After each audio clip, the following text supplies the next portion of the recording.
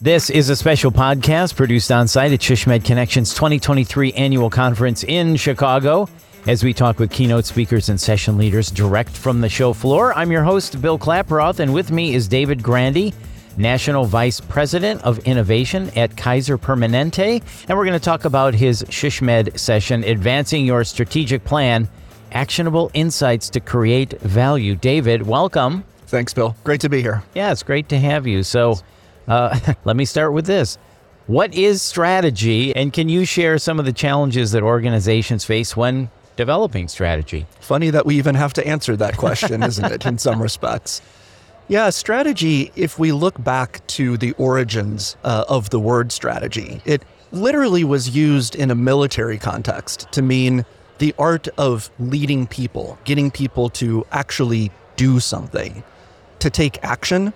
And ultimately, it was about winning. And I think this is a notion that has been lost to a degree in modern times, particularly in the health industry. We don't think about we've got an opponent, a competitor, and we need to do some things to actually win. So I think one of the challenges that organizations have is we get mired in tools and techniques. There are matrices and 2x2s and different forms of analysis and so forth. And we mistake that for the actual work of strategy. So do we also fall into the trap of everybody's doing strategy, we need one, and we don't really know what to put into it or how to execute it? Yeah, I think both of those things are true. The execution side, I tend to find most organizations do reasonably well. We're good at planning. We understand how to set goals and milestones and how to work the plans. Right. It's the front end of the equation, the actual formation of strategy that I think we often miss. Okay, so let's stay on that then. Let's talk about the effective formation of strategy. What do we need to know about that? Yeah, well, so I've worked as a strategist for a long time, and having gone through a process myself and with many organizations, I've been really curious about this question, where does strategy actually come from? And what I've come to believe in recent years is that strategy is really about value creation and value capture. And there are really only a small set of ways, some specific plays that many organizations use to create value. And they do it typically for 2 or 3 different types of constituents only. They create value for the people they serve, in our industry for patients, members, and consumers. Yep. They create value for their workforce, and they create value for suppliers or people that they partner with. Okay, let me ask you this then. What is the difference between value creation and value capture? Yeah, so value creation is exactly as it sounds. It's how we do things that are of material benefit to make experiences and services and products better for the people that we serve. So we're actually bringing something to life that makes them more willing to purchase or engage with our service. How are we adding value to the potential consumer? That's exactly right. Okay, and how about value capture? What is that then? Yeah, value capture is performance. It's what many organizations focus on. It is how do we actually operationalize what we do to either increase the price of what we offer, so make people more willing to pay more for what it is that we do, or alternatively to reduce cost. And in the middle of price and cost, of course, is margin, which every healthcare organization today is familiar with. Right. So you said earlier, you're obviously very passionate about strategy. You're like a strategy historian. I love it. Well, you said, so it's the art of leading people, and it's basically trying to beat your opponent. And we lose sight of that when we come up with strategy. So knowing about value creation and value capture, you also said there's 3 kind of silos of people you serve: the community, the workforce, and the supplier. So what goes into making an effective strategy then? Yeah, well, if you go back again to that foundational what is definition, strategy? Yeah, exactly. Ultimately, strategy is about doing something. Okay. And in order to do something, you've got to not only identify the goal, the ambition, the aspiration, which I think organizations do pretty well, but we also mistake that for strategy. We say, hey, we want to be the leader in value-based care, or we want to double our market share, or we want to increase patient satisfaction by X%. Those are goals. Certainly they direct people to do some things, but the real question of strategy that we have to answer is how? What are the critical difficulties that we as an organization must overcome in order to actually achieve that ambition, that goal? And this is the part of the conversation that I think we often miss. I was just going to say, is that where we go wrong? It is. Okay, so help us. How do we fix this then? Yeah, well, I think the first step is awareness, right? That many organizations jump right into the process of planning and don't take a step back to formulate true strategy, to say, where is there opportunity? Where do we have an asset that we can leverage competitively against the market or some problem? How then would we solve critical difficulties that we could imagine as we begin to leverage those assets? And then what does it actually take to move forward? Okay, so can you give us an example? Say I'm a healthcare marketer and I am tasked with increasing service line volume. Okay, and we need a strategy for that. So take us through that, if you would. Could you just give us kind of a cliff notes? Okay, we know the goal. You said most organizations do pretty good at identifying a goal. The how is where we go wrong. So can you take us through that? Let's use an out of industry example that's a bit more generic. Okay, and perfect. I think people could get their heads around. I love it. So if you're Tesla, say Yes. a decade ago, and you decide that you want to go into the electric vehicle market, Yeah. that's fine. That's a good goal. That's a nice ambition to have. The question is, what are the problems or the foundational problem that you actually have to solve? And when you think about it, most people start with, well, we need to know something about lithium batteries. Yes, that's true, but at the time there were plenty of engineers and this was a technology that existed in the world and we generally knew it. Well, maybe we need to solve the problem of how to design the car itself in a materially different way. Of course, amazing auto designers and a reasonably well understood process for doing that. Mm-hmm. The critical difficulty that Tesla had to solve was recharging. And to do that, they needed to build all kinds of infrastructure so that when somebody purchased that car and got to the 200-mile range, they were able to recharge and go farther. If you can't solve that problem, it doesn't matter how well you know battery engineering or design, automobile design. Right. That's exactly right. Right. So I would argue Tesla is not an auto company. They're actually a battery infrastructure company. And you see now all of the Tesla recharging stations that anyone else who's gone into the EV market typically uses.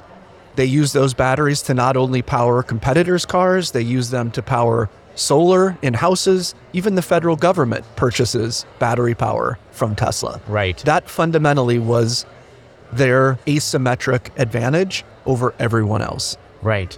So you start with the foundational problem that you have to solve. That's right. Or the critical difficulties. Okay, so a healthcare marketer might go, okay, we want to increase service line volume of colonoscopies. Why are people not getting colonoscopies? What is the problem?